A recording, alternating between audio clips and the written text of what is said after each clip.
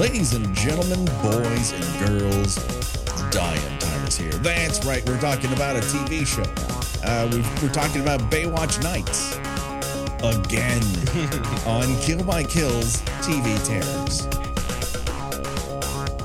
Well, greetings and salutations, Internet. This is your old pal, Patrick Hamilton, coming to you once again from the scientifically advanced place on Earth, the port of San Pedro. This is the Kill by Kill podcast, where usually we talk about horror movie characters, the order in which they die. But of course, on our off weeks, we talk about a horror-related episode of a TV show, and we have returned, perhaps foolishly, to the second season of Baywatch Nights to discuss more about this off-duty lifeguard who the United States government black books has decided is the perfect person to chase after a fucking Viking. But we will get to that. Of course, there's only one person that I trust to thaw me out centuries later using... Let me check my notes again. Computers. The one, the only, Gina Radcliffe. How are you doing today, Gina? Computers and the strobe light. Don't. The strobe light is an essential piece of equipment. It really is. That and a lot of fog machines happening, and a lot of ADR, which we will get to. We will get to that ADR. But I don't want to scare you, Gina. We are not alone. That's right. It is rare for TV Terrors, but we have a special guest. Now, he is, of course, a celebrated author and writer whose books include Weird Al, the book You Don't Know Me, But You Don't Like Me, and his latest, The Joy of Trash, the Flaming Garbage Fire Extended Edition, which is out now. He is the one. He is the only Nathan Rabin. How are you doing today, Nathan? I'm doing fantastic, and I welcome any opportunity to talk about the television miracle that is Baywatch Nights.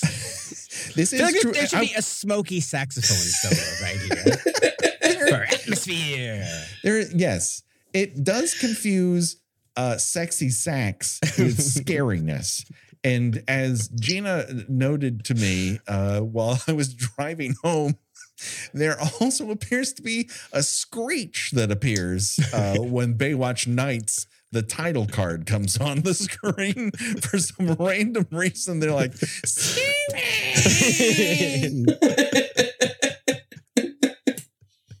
Now, you guys probably haven't thought about this because it's kind of subtle, but I noticed a little bit of a resemblance between this season of Baywatch Nights and the show The X-Files. Am I crazy, or is there like maybe a little bit of an inspiration going on? There's certainly inspired. I mean, it does not have that back bacony smell of Canada, which I think is required for real X-Files.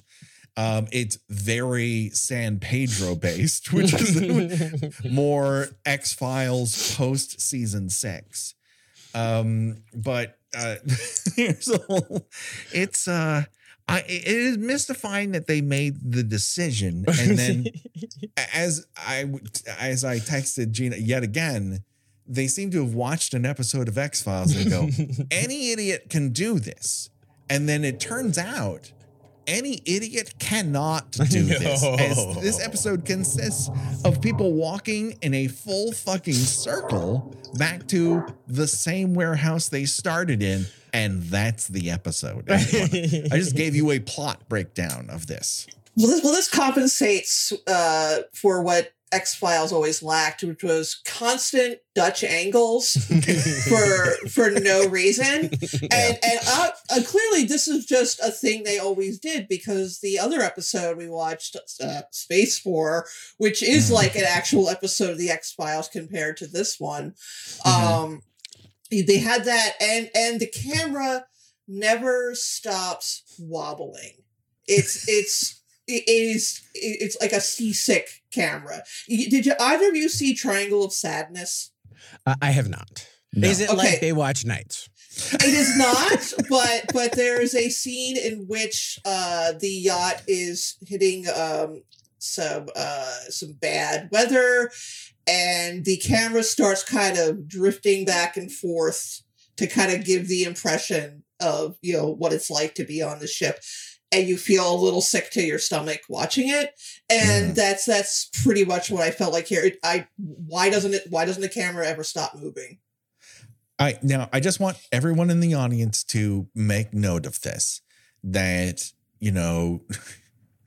film critic Gina Radcliffe has compared Oscar nominated Triangle Sadness to season 2 of Baywatch Nights. And I am here to say she's right. The motif is I'm in a tiny boat holding a camera constantly. And I just I don't know how they kept whispering in the cameraman's ear, wobble more, drink more gin at once. I don't know what that's about. Sway, keep swaying. We have to make sure this very closed off, uninteresting room seems more interesting by making it rock slightly, and occasionally the camera's still, but it's the Riddler's lair. Like outside of Batman, no one has cantilevered a camera quite like Baywatch Nights season 2. Was it like this in season 1, Nathan? Again, I think that they are very, very different. It's not just like they're different styles. They inhabit different universes. The thing that's kind of fascinating to me about Baywatch Nights, which had lots of money, the idea was that David Hasselhoff literally was the most watched man in the world. There were ostensibly over 1 billion viewers of Baywatch. And he got bored because, David Hasselhoff, he's an artist. Sure. I'm surprised he wasn't. And a Viking, apparently. Oh, totally. And he's like, I can't do this anymore. It's unfulfilling creatively for me to run around on a beach, for me to look at boobs. You need to do something for me, or I'm going to bolt for movies. I'm going to have a shelf full of Oscars. This is going to be wonderful. Yeah. So in the first season of Baywatch Nights, the only monster was David Hasselhoff's ego. Yeah, right. And his desire to play the coolest, sexiest guy in the world. And I sort of said in my book, the Joy of Trash, Flaming Garbage Fire Edition. The first season of Baywatch Nights is kind of like if Joe Camel had created a television show. It would basically be Baywatch Nights, and then the other sort of comparison I have for it is it's like the episode of the spinoff episode of The Simpsons, where Chief Wiggum becomes a sexy, sexy private eye in New Orleans. So you kind of bring those two ideas together, and you have David Hasselhoff in the lead, and you create something that is transcendent and wonderful, and also has a real early House of Blues vibe, because that was very, very not cool. Late House of Blues vibe. No, a very when very it was early. underground. When House of Blues was cool, before the Crystal vodka money started flowing into House of Blues. Before House of Blues sold out. Sure. And that was the other thing too, is they had like all of these blues musicians, and they were all 8-year-old white Australian kids. Because they're like, blues only music, the best. It's for white children who has suffered more than adorable white children. It had Lou Rawls, which was really amazing. And then, the first season, it fucking tanked because it turned out what people wanted from Baywatch was to look at boobs. Yeah. And then the other thing that David Hasselhoff, I know way too much about David Hasselhoff, in part because I read his memoir, Don't Hassle the Hoff, which is hilariously unself-aware. And he basically gives himself credit for ending the Cold War and bringing down the Berlin Wall. Yeah. He's like, it's complete credit for it, but 70% of the credit, yes. And then it just fucking tanked. They're like, well, we sunk so much money into this. David Haas was so popular. This is such a franchise. We need to do something to make it relevant again. What's popular? What's on the air? And they saw the X-Files. And they said, we can do that. And David Hasselhoff can be David Duchovny. Their first names are David. They're both actors, right? Yeah. And that it didn't quite play out that way. But there are so many things that I love about this, one of which is Angie Harmon, who I think is the best part. If I can give her the faintest praise in the world, she's far and away the best part of Baywatch Nights season 1 and season 2. And again, this is legitimately something that happened when she was discovered by David Hasselhoff. She was literally a 22-year-old model who had never acted before. Yeah. And David Hasselhoff ran into her on a plane, which is weird because why is David Hasselhoff flying commercial? And said, hey, has anybody told you you're a beautiful woman and you should be in acting?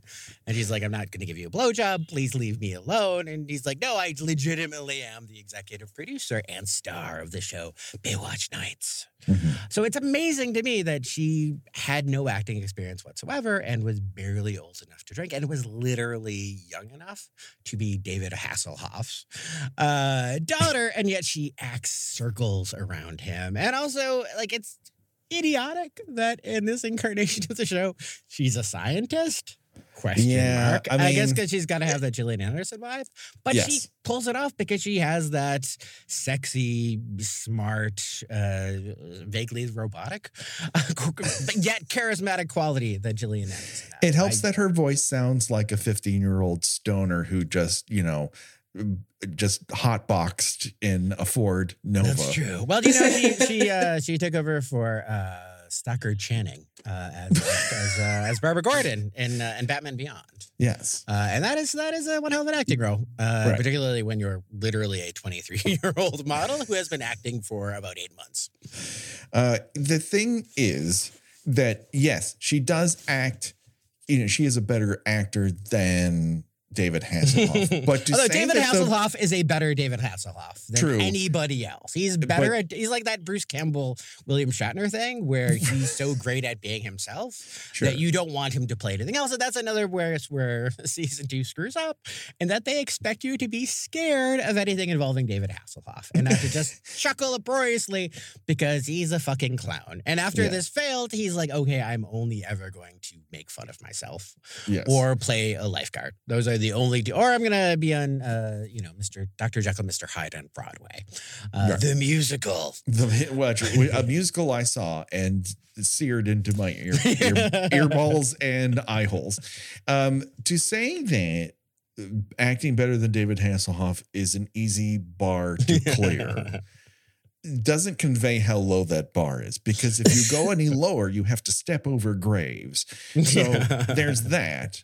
And I just, this episode in particular, because when we watched the first episode of Baywatch Nights, you immediately reached out and said, if you cover another one, let me know. And that seemed like a challenge to Gina and I. And we're like, we're not going to watch another episode of Baywatch Nights. And now that we've watched 2, we do blame you for that. I just want to let you know. I've paid for your books with real money, and this is how you paid me back. I curse the day God gave me eyes. Well, I'd like to say that this is 1 hour of the stupidest things I've ever seen.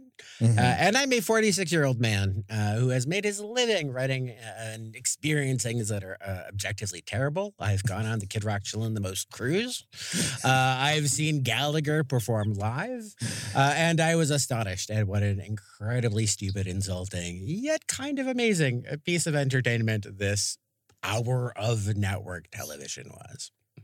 Or syndicated television. It was syndicated. Yes, please. King of syndication, baby. Well, let's not sully the name of the UPN, which this could have been on. So I have a question for you, Nathan, because you have seen more episodes than I have. I've seen every episode of Baywatch Nights, often more than once.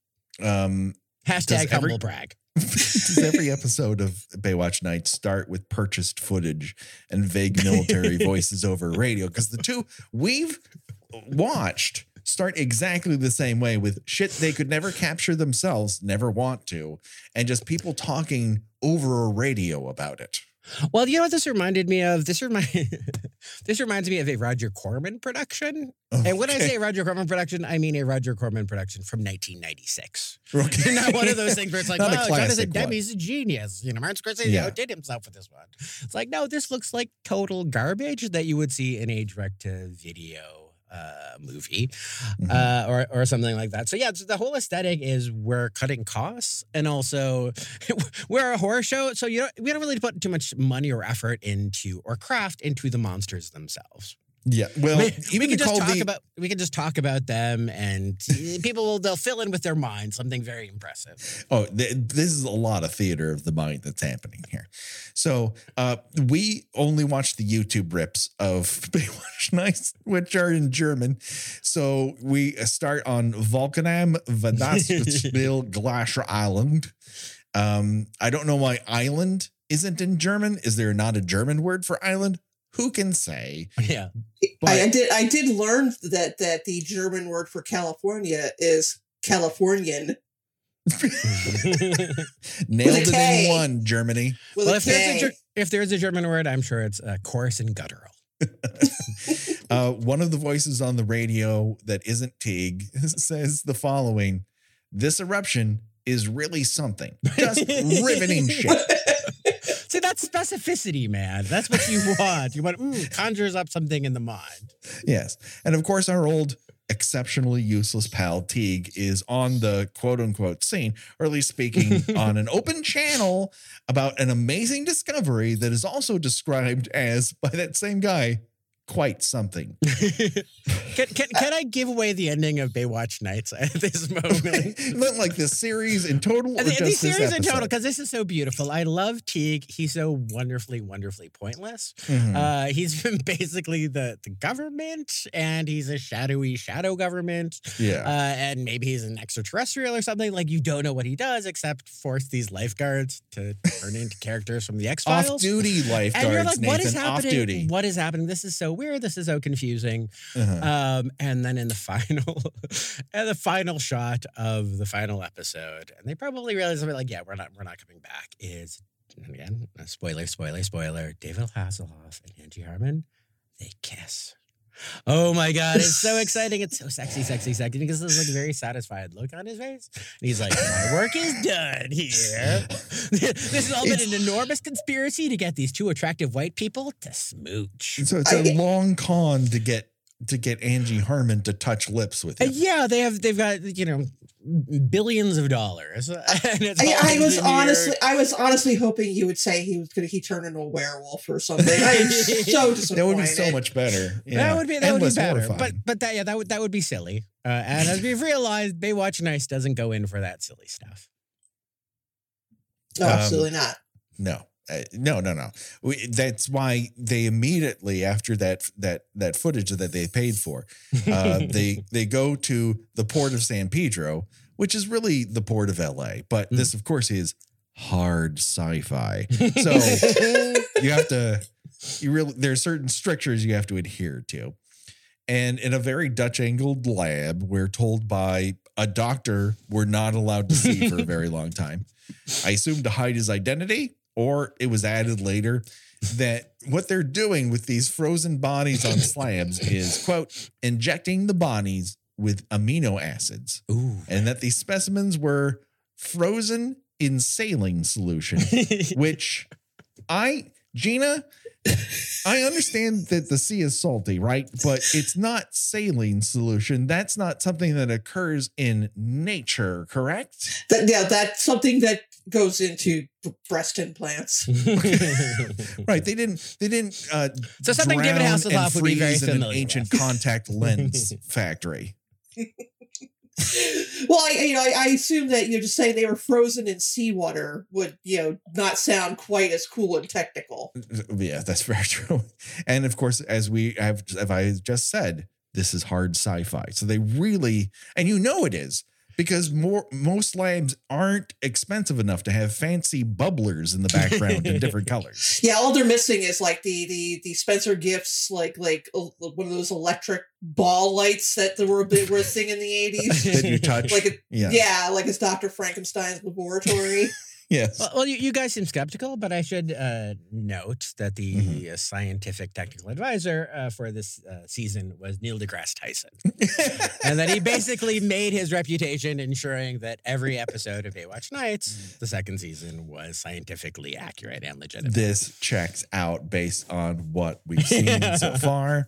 And of course, at this moment in the opening of this episode, this is where we get a slow motion close up of one Sven Ole Thorsen. He's our big guest star of this episode. Sven is best known for being Arnold Schwarzenegger's stunt double and frequent on-screen punching bag in films like Conan the Barbarian and Predator and Red Heat.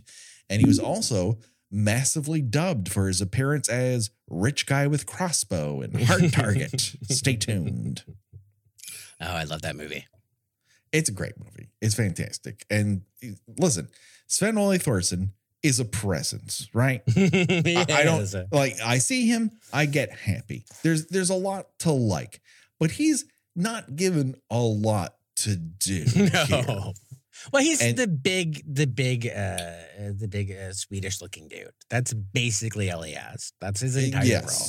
And he's given a very wiggy wig to wear on top of his head, which doesn't quite fit. They have to put a band around him. He looks more like old Conan the Barbarian than he does an actual Viking. Or he's a stand-in for the Conan the Barbarian stunt spectacular experience, which once was at Universal Studios Hollywood. I have to warn our audience, if your kink is to float around a prefab science lab while ADR voices whisper orders to one another, you might come too hard watching this episode of Baywatch. Yeah, there's for whatever reason, they only have a limited time to bring the Vikings back to life. You forgot to mention the other Viking looks like Rob Halford of Judas Priest for some reason. He just needs the leather cuffs and he's ready to party. Yes. They when they bring them back to life, they have a very specific amount of time before they just disintegrate or collapse and die, or it's like many things in this show. This is not explained why they have to get this Viking back in the laboratory or he's going to die. There's a sense that things are going to go wrong if they don't go right. And you can tell this because Teague seems to smell trouble with this operation. Otherwise, why would he not call his top man an off-duty lifeguard? We also get a shot of really sweet Battlestar Galactica lasers, which are just on in the background for no particular reason. Well, I also love that there's more like dry ice in this laboratory that looks suspiciously like a very dark warehouse. Yes. Basically, there's more than like a hair metal show. It's just covered dry ice everywhere. Yes, you get the feeling that at any second they're going to turn a woman into an ape in the background if you hand them $5. So if you took a drink every time a background actor said stand by, your body would be 87% alcohol, and we're only 5 minutes into this thing. I can't believe I'm recounting the plot of a plotless 46 minutes.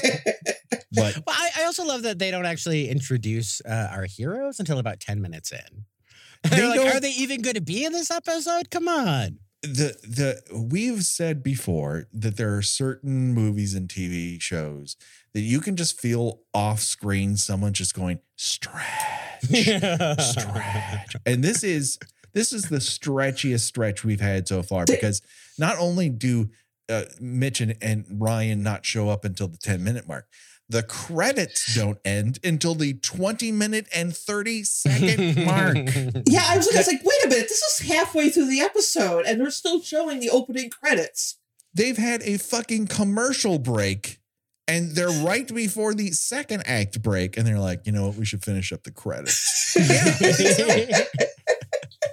It's like a dare they gave one another. Well, again, if I remember correctly, and this kind of shows you what a surreal experimental adventure Baywatch Nights was, I believe they don't actually explain how Mitch went from being a sexy lifeguard to being a private eye until about the 7th episode. Is that what he is? Because I don't get that. Sometimes he's a paranormal expert. Sometimes he's a historian. Like he's a Viking expert. He's an expert on Viking trivia. I feel like he's like that Jonathan Lipnicki character in Jerry Maguire. Except that all of his random facts that you don't want to hear are about Vikings. And in case you're wondering, his love and knowledge and identification with Vikings never comes up in any other episode. It's almost as if they made it up whole cloth out of complete bullshit just for this. Well, speaking of making things up out of it's complete organic, bullshit, but they don't deal with it in any other episode. Sure. At one point, a scientist who's unnamed, unfaced, says the body is now entering final defrostation, which is not a word. That is not a word. No. There is deforestation, but defrostation is not a thing that occurs naturally in English. That seems like a very cromulent phrase to me. Yeah. And so there's we're seeing a lot of tubes not really enter bodies. They're kind of going under costumes. Why they're still dressed is a little bizarre to me. They're really crusted with ice. And so Mitch and Ryan finally arrive. And we learn that Ryan, who's Angie Harmon, in case you were wondering who the fuck I'm talking about, Ryan is trying to convince Mitch to take a vacation at a quote unquote vortex in Arizona where 5 people have disappeared. And he responds with, "Are you trying to get rid of me?" And I'm like, yes, bitch, we are. We're all trying to get rid of you. If only. We've been trying for years. Does Ryan get a piece of the action if people book this trip? Like, does she get a little under the table taste if Mitch books a cabin near the vortex where 5 people disappeared? Well, to give you a sense of how ill-conceived or poorly thought out this this television show was, in the first season, you're kidding? In the first season, she becomes the owner of a trailer park? That's never dealt with again. They're just like, this will be a fun and sexy place to have lots of wild and random adventures. And they're like, oh wait, no, this doesn't work at all. Ignore it. This is the thing, though, Nathan, that you don't quite understand about living near the beach in California. That's true. We all kind of own a trailer park. That's just something we do. It's just part of being the coastal elite near the shore. So when they arrive, Teague immediately looks at them and says, "You're going to love this." Why? What about this situation is something that anyone, nevertheless, these 2 people would love? Also, why did he call them? I don't know. Like, what is, why? Like, he knows. You got to check this out. I need an audience. No, I can't talk to anybody else. He's been there the whole time. So he was there when they found the Vikings. So what is he calling them in to investigate? I don't know. To double check the science. What the fuck does it? What is the contract between Teague and Mitch in investigations? Like, are they paid hourly? Is it a day rate? What does their NDA look like? Or is this like a Scooby-Doo situation where he just calls the gang in and they're like, well, we don't have anything else to do on a Tuesday. Let's go see them wake up some fucking Vikings. It's kind of got a Charlie's Angels kind of thing going on there. But Charlie's Angels is a fucking business. That's a business with a storefront and a business manager and a guy who's paying the bills. That's established right away. I don't know who's paying for any of this. Who is keeping Mitch in Adidas-themed leather jackets, Nathan? That is a damn good question. Maybe God? Maybe he's some sort of angel? Let's not bring God into this. Season 3, it'll be revealed that they're working for God himself. That would make so much more sense than anything that is presented in this hour of television. Baywatch Nights 3, Highway to Heaven. It's the perfect evolution. So Sven, of course, is the first to wake up out of the. Let's assume his name really is Sven. Being a Viking and all. What else am I get? I guess I can come up with other monikers for him. Let's hope that I can do that along the way. But he wakes up, and he isn't awake for more than 10 seconds before he starts tossing extras. Well, my episode of the Fall Guy. My favorite reaction is when someone again in ADR says, "Give him space." Give him space. Give the newly awoken 900-year-old Viking space. Well, I love how Don't crowd nonplussed him. they are by the fact that these Vikings come back to life and immediately start acting like Thor. Thor, the superhero, and then they have superhuman powers and abilities. Yeah, I mean, have y'all ever like been sick in bed for a couple days and try to get out of bed, and suddenly it's like, I forgot how to leg. Yeah. But Well, they're somehow not shooting you up with amino acids, Gina. If someone was giving you a fat tube of green amino acids straight to your chest, you would be bench pressing extras. Like is that it's going some out like of is that some like whatever the fuck his name from Reanimator? Is that like some of his patented juice? I would love to think Herbert West. Herbert West, Reanimator. yeah, thank you. Yeah. that's the only thing that is missing from the Reanimator series is of unfrozen Viking running around. And my absolute favorite part of this segment, because every segment has a new favorite part. Yeah. But I love the idea that they've brought these two guys, one in there to unfreeze, but they've also made sure to bring this fella's sword there. Why do you need to bring a sword to a lab? Well, they have his sword. They have his little helmet. Yes. Why? Well, when he wakes up and starts flipping the fuck out, he wants it to be comfortable. He wants to see things that are familiar. Sure. You know, Swords. Yeah, Hats. for sure. And you always, if somebody, is 8 feet tall and has, muscles of steel, you want them to have a weapon nearby. Sure. No, because he needs a way to defend himself. With just his bare fists, there's no way that he could hold people off. So this is where we get the Baywatch Nights opening. The credits have both begun and not ended. But we get a title card, which includes hot sacks. And Hasselhoff makes a promise here as the Baywatch Nights title card comes up. And we mentioned this last time, but now seeing it a second time, he says, your nights will never be the same.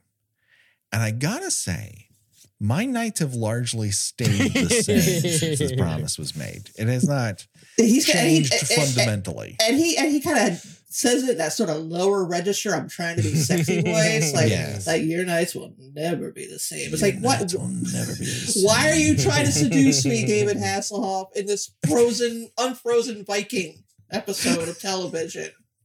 Wait till you see these tubes, Gina. Wait till you watch me walk around a wharf for You're not gonna 25 fucking minutes. You're not going to believe it when a guy slaps another guy in the face with a fish, like a Three Stooges episode.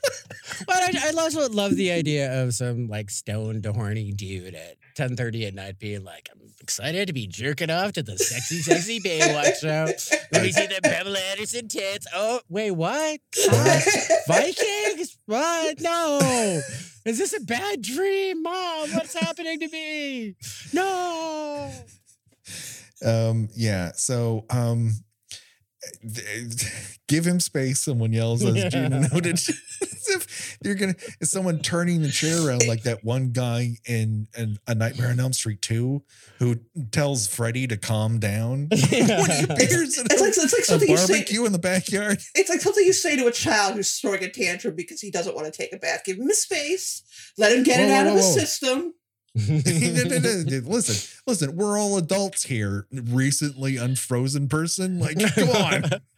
Well, there are a lot of variables. Nobody really knows what the protocol is when an unfrozen Viking warrior it's interesting with his sword. It's interesting that they have not planned, despite this entire laboratory existing to wake these Vikings up. Yeah. Nobody is prepared for what happens when the Vikings wake up. No one came with like an easy translation book. I was going to say, there's no one there who knows how to speak, I guess would be Old Norse. There's like, there's this, everybody's suddenly shocked at the thing that they were preparing to happen actually happened. But someone does yell, ring the alarm. And this alerts Sven, which prompted me to think, does Unfrozen Caveman Patient Zero understand the word alarm because he instantly acts like it. Well, he's instinctive. He's got really good reflexes. That's how he's able to be a top Viking warrior. The word for alarm in Old Norse is just alarm, but with an umlaut over one of the A's. Alarm. Alarm. Allure. It's like you probably find one in IKEA right now. So Teague instantly does what he does best, which is open his tiny flip phone, and it's adorable. And so Unfrozen Caveman Dock Worker begins haunting the wharf because it's slow, and his walk is slowed down like every episode of Baywatch Nights, trying to stretch this Scooby-Doo episode in 46 minutes. And so he begins making his way around the port with the Viking helmet on that he somehow escaped a locked door with. We don't know how. Maybe he picked it with a sword. And the question becomes for the both of you, who did he kill who was wearing that helmet? Because he wasn't frozen with it. That is I think that might be the one plot hole in this episode and in the history of Baywatch Nights as well. Although, again, Neil deGrasse Tyson, he did his job. This is impeccable. As if everything else was watertight. Hard sci-fi, Gina. Hard sci-fi. Hardest of sci-fi. So it is at this moment that the show begins to put us in the headspace of Unfrozen Caveman Observer because he is no longer in Viking, Kansas anymore. He looks up at the sky, sun. You see his ear and birds, and then he goes, smells. And like, I get it. He has 5 senses. He was just unfrozen. He's not a fucking mutant. I get it. Mitch runs into action, of course, as we're cutting back and forth from a guy wandering around a wharf to the inside of this now decimated scientific structure. Mitch holds a guy's stomach who's just been slashed by a sword and says, just keep breathing. Good advice. That's going to help that guy out so much because the one thing you kind of forget to do when you're gutted by a fucking Viking sword is continue breathing. Yeah, and then he argues with Teague, why don't you just call 911? Let them deal with it. Sure. Report an unfrozen Viking to 911. Yes. But this is a moment of truth that I kind of like because Teague goes to Mitch, goes, you know what they're going to do.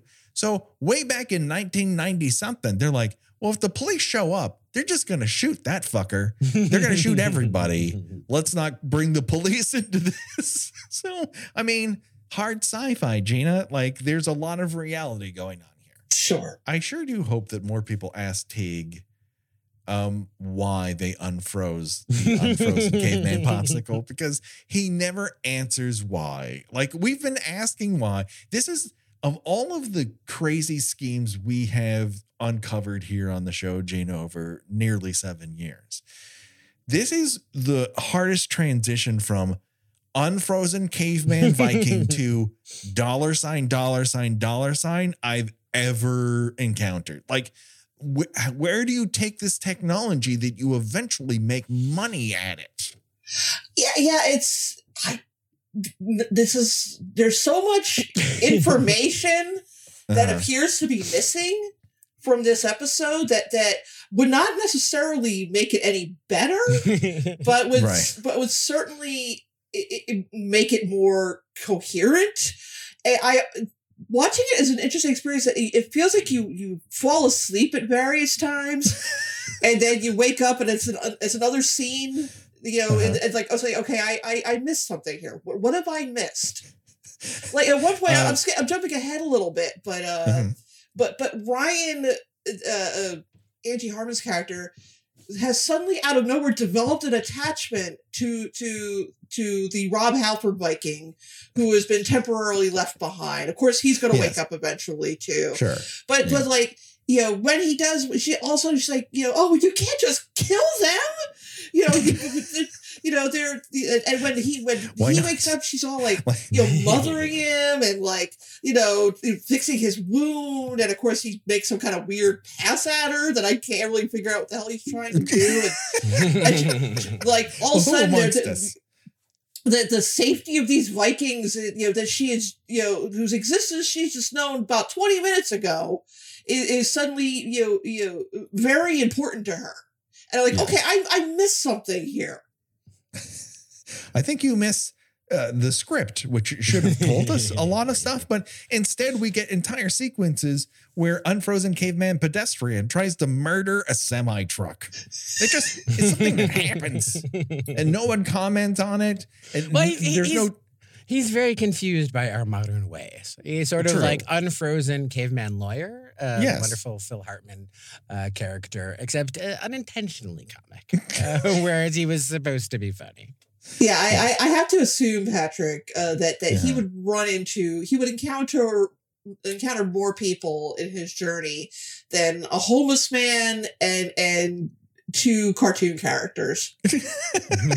Yes, unfortunately, he never runs into another big guest star in this episode, and that is Megaforce's and Knight Rider star Edward Mulhare as Dr. Ken Unfreeze him if you got him Lancaster, who apparently knows Mitch somehow. Like, did he? Yeah, that's another thing I missed. Like, okay, who the hell is this guy? Yeah, I honestly, the only reason to have him is because they were on Knight Rider together, and they don't really share an actual scene with one another. Like, Hasselhoff walks in front of him saying a line, and he's kind of like, "Yeah, I know that guy. Why don't you talk to one another? Why didn't anyone, if the whole idea was to reunite the cast of Knight Rider, maybe have them have a fucking conversation?" But the show is like, we've got too much action going on for that. And cut to action, it's the guy wandering around a wharf. You think that his character was there to provide exposition, and this might be the most exposition-free action, science fiction, horror TV show I've ever seen. It really just Unfrozen Caveman Urban Explorer being astounded by a modern quote unquote wharf. And he doesn't try talking to anybody. He doesn't try communicating. He's I love sword at the ready the whole time. I also love the homeless man who is basically like a bum out of like an old Warner Brothers cartoon. Sure. Alluding to, like, you'd think he'd have like a bottle of liquor with like a big X on it. And it'd be like Viking. If he smelled a pie, he would start floating in the air. Like, he's that out of cartoon. Or like where he looks at his bottle with the X on and says like, "I quit," and like, he does a flip take. He's like, wow. Instead, he asked this giant Viking for money. Like, what fucking money does this guy have? He has a giant horns on his head. He's either an unfrozen Viking or he just spent all his dough at Party City. There's nothing in between that this person could be. And he's like, I don't know, you might have a quarter. So the big plan here is like, thank God Jake called Mitch and Ryan into this, because he hands Mitch a fucking net gun. Like he's been assigned to catch a raptor or something. Have you ever heard the phrase net gun before? I'm familiar with the concept, but again, this whole idea of like, oh, that's a different kind of firearm, the kind that fires a net. Again, this is one of many things that seems to belong in either a circus or some manner of 1930s cartoon. The only other time I've really seen it in actions, we covered the Arnold Schwarzenegger movie where he's in a game show, but they're The Running Man. People. The Running Man. At one point in The Running Man, he almost makes it onto a plane going to Mexico, and the TV station pulls up and they've got a SWAT team and they shoot him with this net gun, which makes sense because he's not fucking armed. But we all know that Unfrozen Caveman MapQuest is armed with a giant goddamn sword. So giving him a net gun is really a bad idea. And guess what, folks? It turns out it is. But we're not there yet. There's so much more plot to lay out here. Is it plot, though? There's notes that I took the time to write down. A lot of stuff happens in this movie. A lot of stuff doesn't happen. Yeah. A lot of stuff both happens and unhappens. It's like So Mitch is like, this is a job that's too hard for me. I got to call in this younger doppelganger of mine named Griff. So he shows up because I guess the episode was at a deficit for dimples. And so they're like, he comes in, it's like, and he wanders behind Mitch like a lost puppy going, what are we doing? And Mitch is like, I'm holding this net gun and I'm giving you tidbits of what Vikings did. And that's the next 5 to 10 minutes. Yeah, I like that Griff's insightful comment about the situation is, wow, that's a big guy. I mean, he's not wrong, Gina. That's the thing. Like, it strikes home because it's so observant. Hard sci-fi. This is at the moment where I noticed that 18 minutes in, they were still showing credits.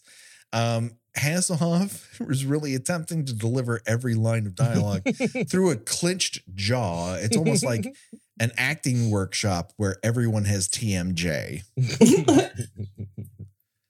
And then finally, the show hits that moment where you're like, oh, I know why they went through the trouble of doing this. And that is when Tom Dreesen shows up to play a cartoon fisherman with his cartoon buddy who have a vaguely racist conversation about how football isn't the same anymore. And you know what they're meaning. It's really coming across. Yeah, half of their dialogue again appears to be ADR, yes. Such as you better just let him take that fish, which is said by an entirely different actor, presumably 100 miles away and 6 weeks later. Well, I love that I discerned an inside joke in this sequence because they said, hey, you lose all your money. Like, you don't, he tells Tom Dreesen, you don't even like Chicago. And of course, Tom Dreesen is a resident of Chicago and has a very, very thick accent and is known for two things. Name dropping Frank Sinatra, who he spent many, many decades opening for, and being from Chicago and having a bit part on Baywatch nights for some reason. Question mark. Well, work is work. There's nothing that people in Chicago love more than Vikings. It's just, I think it's a Minnesota. It's a 1-to-1 thing. While this confrontation is happening, we're cutting back to Griff and Mitch. And Griff asks, how do you know all this stuff about Vikings? Oh, God. Oh, my God. Because, I mean, Vikings, while I don't have a ton of tidbits about, they're also not exactly a state secret. You know what I mean? Like, yeah, no, I mean, the stuff about Vikings. Yeah, the stuff that Mitch knows is pretty basic stuff, like, Valhalla and how you give someone a Viking burial, where he actually means a Viking funeral. Yes. Evidently, the scriptwriter did not realize that's actually two different things, and that there's no burying involved in a Viking funeral. But Mitch takes Viking lore very seriously because, and I basically said, "Oh, fuck you!" like out loud, was in another life, I might have been one. And I'm just like, I love that so much. Wow. Why do I feel like he wrote that line for himself? Can I actually point out another fascinating yet incredibly boring tidbit? Sure. From theirs. So this episode is written by a brother set of screenwriters, Carrie Hayes and Chad Hayes, who are identical twins, who in there went from being double-mint twins, which is kind of fascinating, to doing the trick writing in the 1986 movie Rad. Have you guys seen the 19? I am familiar with Rad. It's a goddamn masterpiece. You should go and see it now immediately.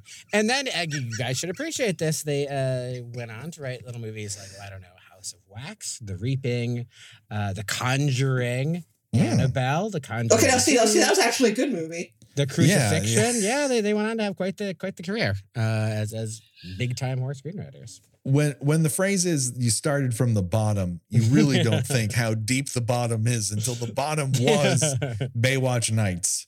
Pretty And much, yeah. Secondly, if there's any future t-shirt for the show, I am familiar with Rad.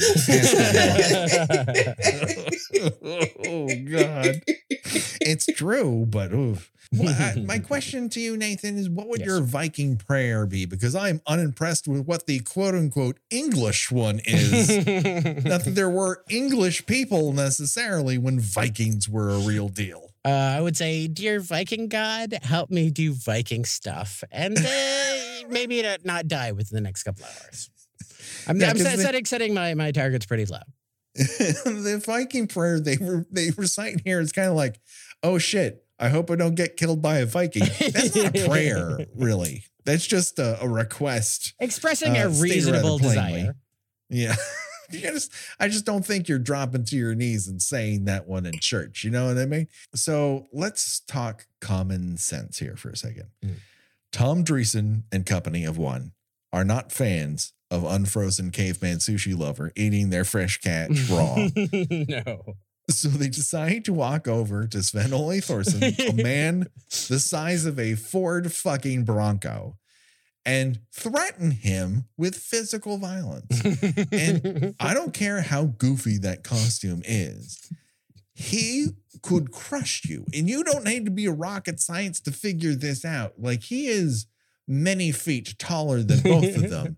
And then he just starts tossing them around like it's on the set of Cannonball Run. And well, he's Arnold Schwarzenegger's much larger friend, much larger, more powerful friend. That should give you a sense of what a big dude this is. Yeah, I do like that when Mitch and Griff show up. You can also you get another splendid moment of ADR by someone saying no.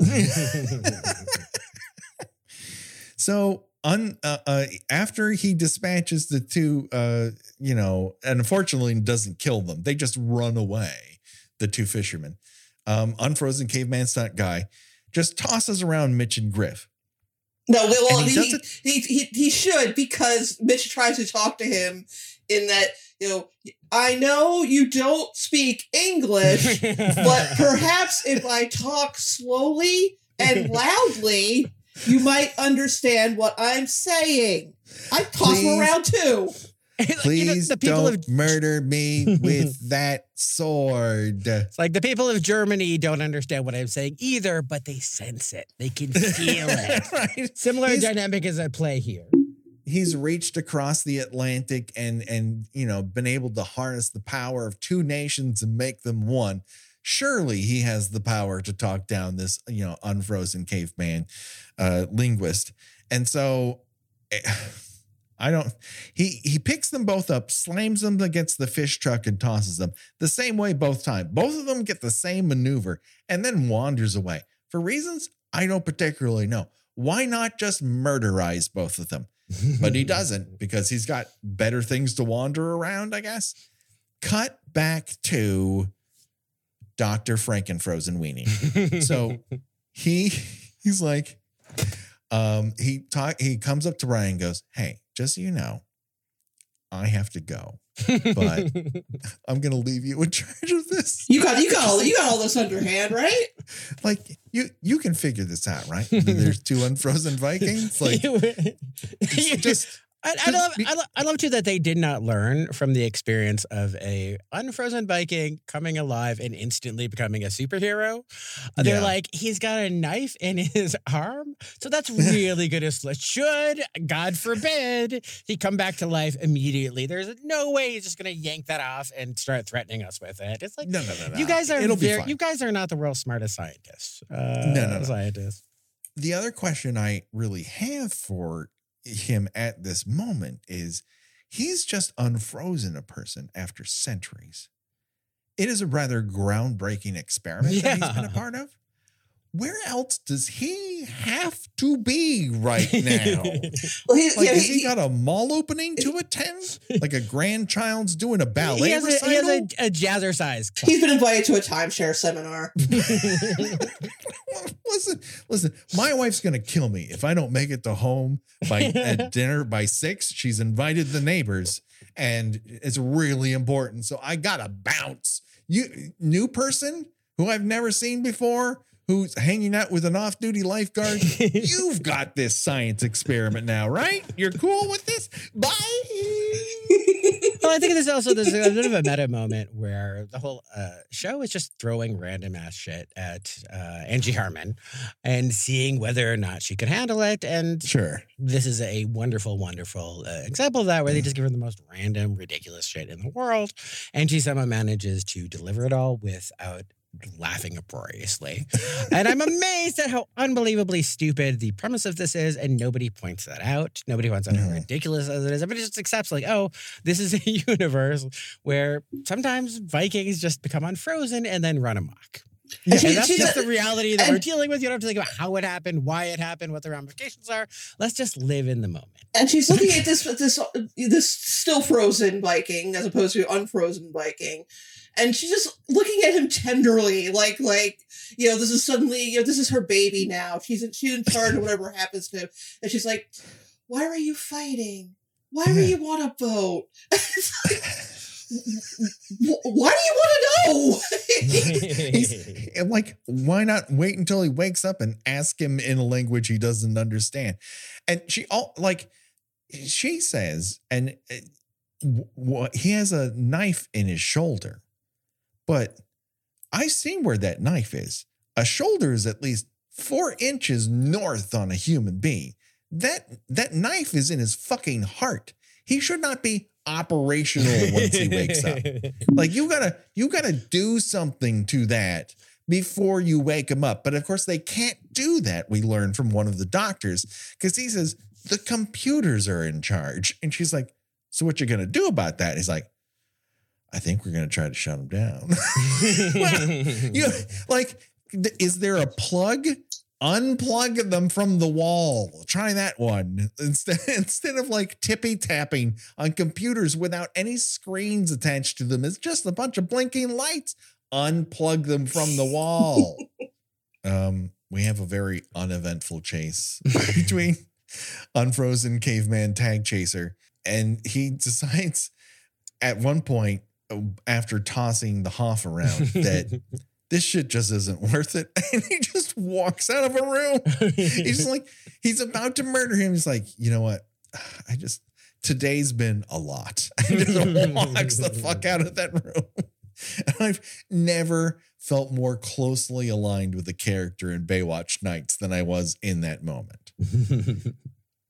So unfortunately, no one unplugs the computers. Now we have 2 unfrozen caveman grudge fighters. And this is when, via phone call, Ryan goes, can you figure out why these guys were in a tiny boat together? And he's like, let me think here. Oh, blood feud. They were definitely in a blood feud where you shove 2 guys out in a tiny boat and you just let them work it out with swords, and maybe one of them comes back. We could have wrapped that bad boy up real soon, like at the beginning of this episode, but okay.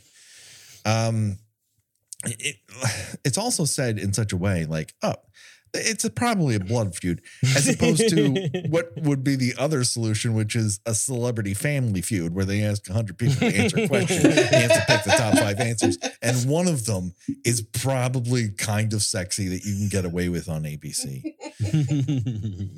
And so once they get back in the same room where they fucking started. So this episode is literally a fucking circle. They begin to commence a very spark-filled sword fight with one another. And then Ryan's like, oh no, they're going to kill one another. And Mitch is like, yeah, that's their thing. They're into it. You can't reach Valhalla without like engaging in combat. And she's like, oh, okay. And then answering this question, he goes, let me get involved in this. Grab me that broom. I'll take care of this.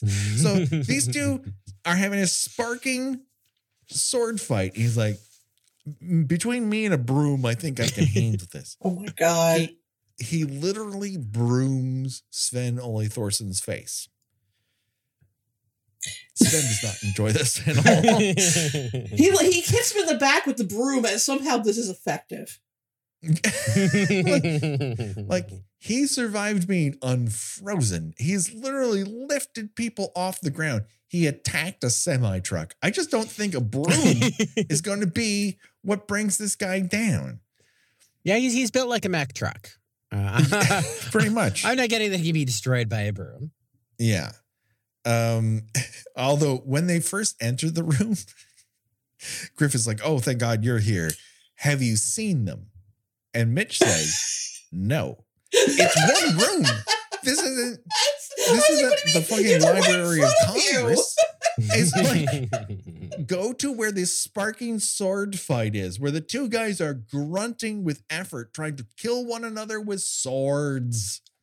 That would probably be the clue you're looking for. And so somehow Mitch begins to lose this broom on Hulk fight that he's having. And the other unfrozen guy throws a sword into Sven Ole Thorsson's back. And Sven's like, "You know what? I don't know why you woke me up, but I'm happy to be going, okay?" And he just falls on the ground. And then the other guy goes, "Ooh, ooh, ooh, ook, ook, ook, ook." And Mitch is like, "Oh yeah, he needs his sword, otherwise he can't enter Valhalla." And he gives it to him. And they all look around like, "Man, what are we going to do tomorrow? Are we going to Spires after this? This is a lot." Mitch and Ryan are like near tears over these noble Vikings. They're laying down their lives as part of the, to get into Valhalla. Yeah. I do enjoy the way he tries to pick up Ryan, which is he's to her immediate right. And so he picks up her right arm, which is across her entire body, and then tries to fireman carry her. And he can't do that. He does not have the core strength to do that at this moment in time. And I don't blame him. He's approaching this all wrong. Just scoop her up like a bride you're taking over, into a new house. You don't need to fireman carry this woman. She is literally almost as tall as you. Don't do that. But they fucking figure it out. Both the Vikings are dead. And then finally we've reached the Knights portion of Baywatch Nights. They're out in the middle of the wharf, and every responsible government individual had just beat fucking feet out of there. Yeah, they're totally fine with just leaving these unfrozen Viking corpses behind. They don't need them for they apparently whatever they needed them for, they had to be alive. They're still, there's no use for research purposes once they have died. Well, I think the computers got everything that they needed from the hour and a half that they were still frozen. But the computers also died in sparky explosions because they were beat with swords for 5 full minutes. So that's also, they might want a backup tape is what I'm saying. Just like maybe hold on to those bodies, but no. Mitch has a plan. Put them on a wood raft, push them off a wharf into the middle of San Pedro Bay. And all of a sudden, this off-duty lifeguard is a fucking flaming arrow marksman and rips one off and lands on that little barge, and they go up in flame, and he and Ryan just hug one another because it's been one of those fucking days. And it's like they just put a family pet to sleep. They're just like, "Bye, we'll miss you on Frozen Vikings." Well, they're like pets, Yeah, it didn't have to end this way, but it also didn't have to start that way. It's a real why the fuck did this happen experience. That's for damn sure. And that, of course, brings us to another decision we have to make. Choose your own death venture. And that is where we decide of the deaths portrayed in this episode. If you were to die in one of those ways, which one would you choose and why? Up to bat. First, we have die in a tiny boat with a friend you don't like and get frozen. Second is get stabbed in the front, or you can get stabbed in the back with a sword. And so, Nathan, you are our guest, and I choose you to go first. Well, I'm a coward, so I'm going to choose getting stabbed in the back because I couldn't see it coming, and hopefully it would be quick and painless. And I would give me so much dignity if David Hasselhoff would place a Viking sword in my hands so that I can go to Valhalla. Which is what Insane Clone Posse calls Shangri-La, which I understand you Christians call heaven. Now, how are you going to look in that fur mankini that he's wearing? Is that a look you can rock? I think it's flattering. I think I've got the physique for it. Sure. Oh well, good for you. I've been told I got a Sven Thorson like swag about me. We've been mistaken on multiple occasions. Gina, what say you? I am going to take stabbed in the back as well because, but mostly because up to right before I die, I get a little sunshine. I get to enjoy some sushi. It seems like a pretty good last couple hours of my life. Makes perfect sense. There's no way in hell I'm just launching off in a tiny boat with a guy who doesn't like me. I don't even want to do that with a guy who does like me. So yeah, I'm just going to get stabbed in the back. That's perfectly fine with me. That's a way to go. That's why I hope to go. Stabbed in the back with a sword in my sleep. Put it on the obituary right now.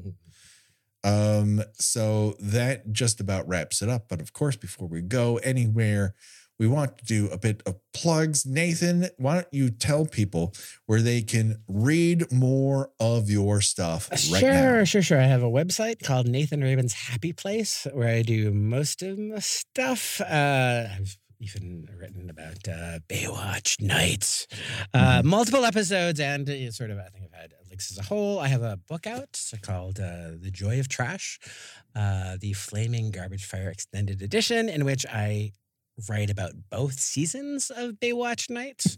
And there are 52 comic essays about things that are terrible, yet fascinating to think about and to eviscerate. It begins with Joan Crawford's Guide to Life. And it ends with me going to a Blues Brothers convention in which James Belushi, as one of the Blues Brothers, is the climactic performer. And in between, there's kind of this whole world of failure that I find very fascinating, and I cannot recommend it highly enough. You can buy it from my website, nathanrabin.com. The shop, I'll sign it and hardcover and all sorts of fancy deals and whatnot. And then I have a Substack, Nathan Rabin's Bad Ideas. And I just finished writing about all of the Ernest P. Worrell movies. If you want to talk about Ernest Scared Stupid, I'm overqualified to talk about that as well. And then I've got a podcast with Clint Worthington called Travolta Cage, where we talk about all of Travolta Cage's movies. And right now we're in a hideous nadir. It's the mid-2015s, and oh boy, have things gotten dark. And then you can find me on Twitter at Nathan Rabin. Do it today. Gina, where can people find you on these here internets? I write about television and movies at thespool.net. I too have a Substack. It's GinaWatchesThings.substack.com. And you can also find me on Twitter under Gina Does Things. Do it today. People, check it out. You can, of course, find us on all of the socials, whether we want to or not. We're still around there. I don't want to be necessarily. It feels like participating in a very bad system, but this is the system I found myself in. And of course, Josh Hollis does all of our artwork, and all of our themes and remixes can be found at Revenge Body Memphis at bandcamp.com. Do it today. And so that is where we find ourselves, people. We now usually, and this is when we start wrapping things up in terms of our side episodes, because we are entering the month of April, and that means it's time for Animal Attacks April, where we talk about movies in which animals bite people to death and we laugh at them. Not the animals. They're doing the right thing. It's the people we're laughing at. We've got a real good one to start with. And guess what, folks? Unless you have the out-of-print Scream Factory Blu-ray, you're probably going to be watching this one on YouTube as well. It's called Deadly Eyes. and we've got a great guest for it. And I think you're going. The Deadly Eyes is one we've been ramping up to this whole time because it is one of the few deadly rat movies in which a baby gets it. So if that's going to be hard for you, just download the episode and don't listen to it. But I think we're going to make it funny as it is. That's Deadly Eyes from 1982, in which semi-giant rats, which are really just small dogs dressed in rat costumes. And when they run, it's fucking adorable. So get ready for that next week. That's from the director of Enter the Dragon. Right, exactly. It's overqualified for a deadly rat movie. And Jim Cotta. Yeah, that's right. Those are the two that he puts on his resume. He goes from Deadly Eyes to Jim Cotta. That's the thing. Like this is a stepping stone to Jim Cotta. So if you're a fan of Jim Cotta, just wait till you get a hold of Deadly Eyes. It's going to be a lot of fun for Animal Tanks April. But that just about does it. Don't worry, folks. The body count will continue for myself and Gina and Nathan. Bye-bye, everybody. Bye.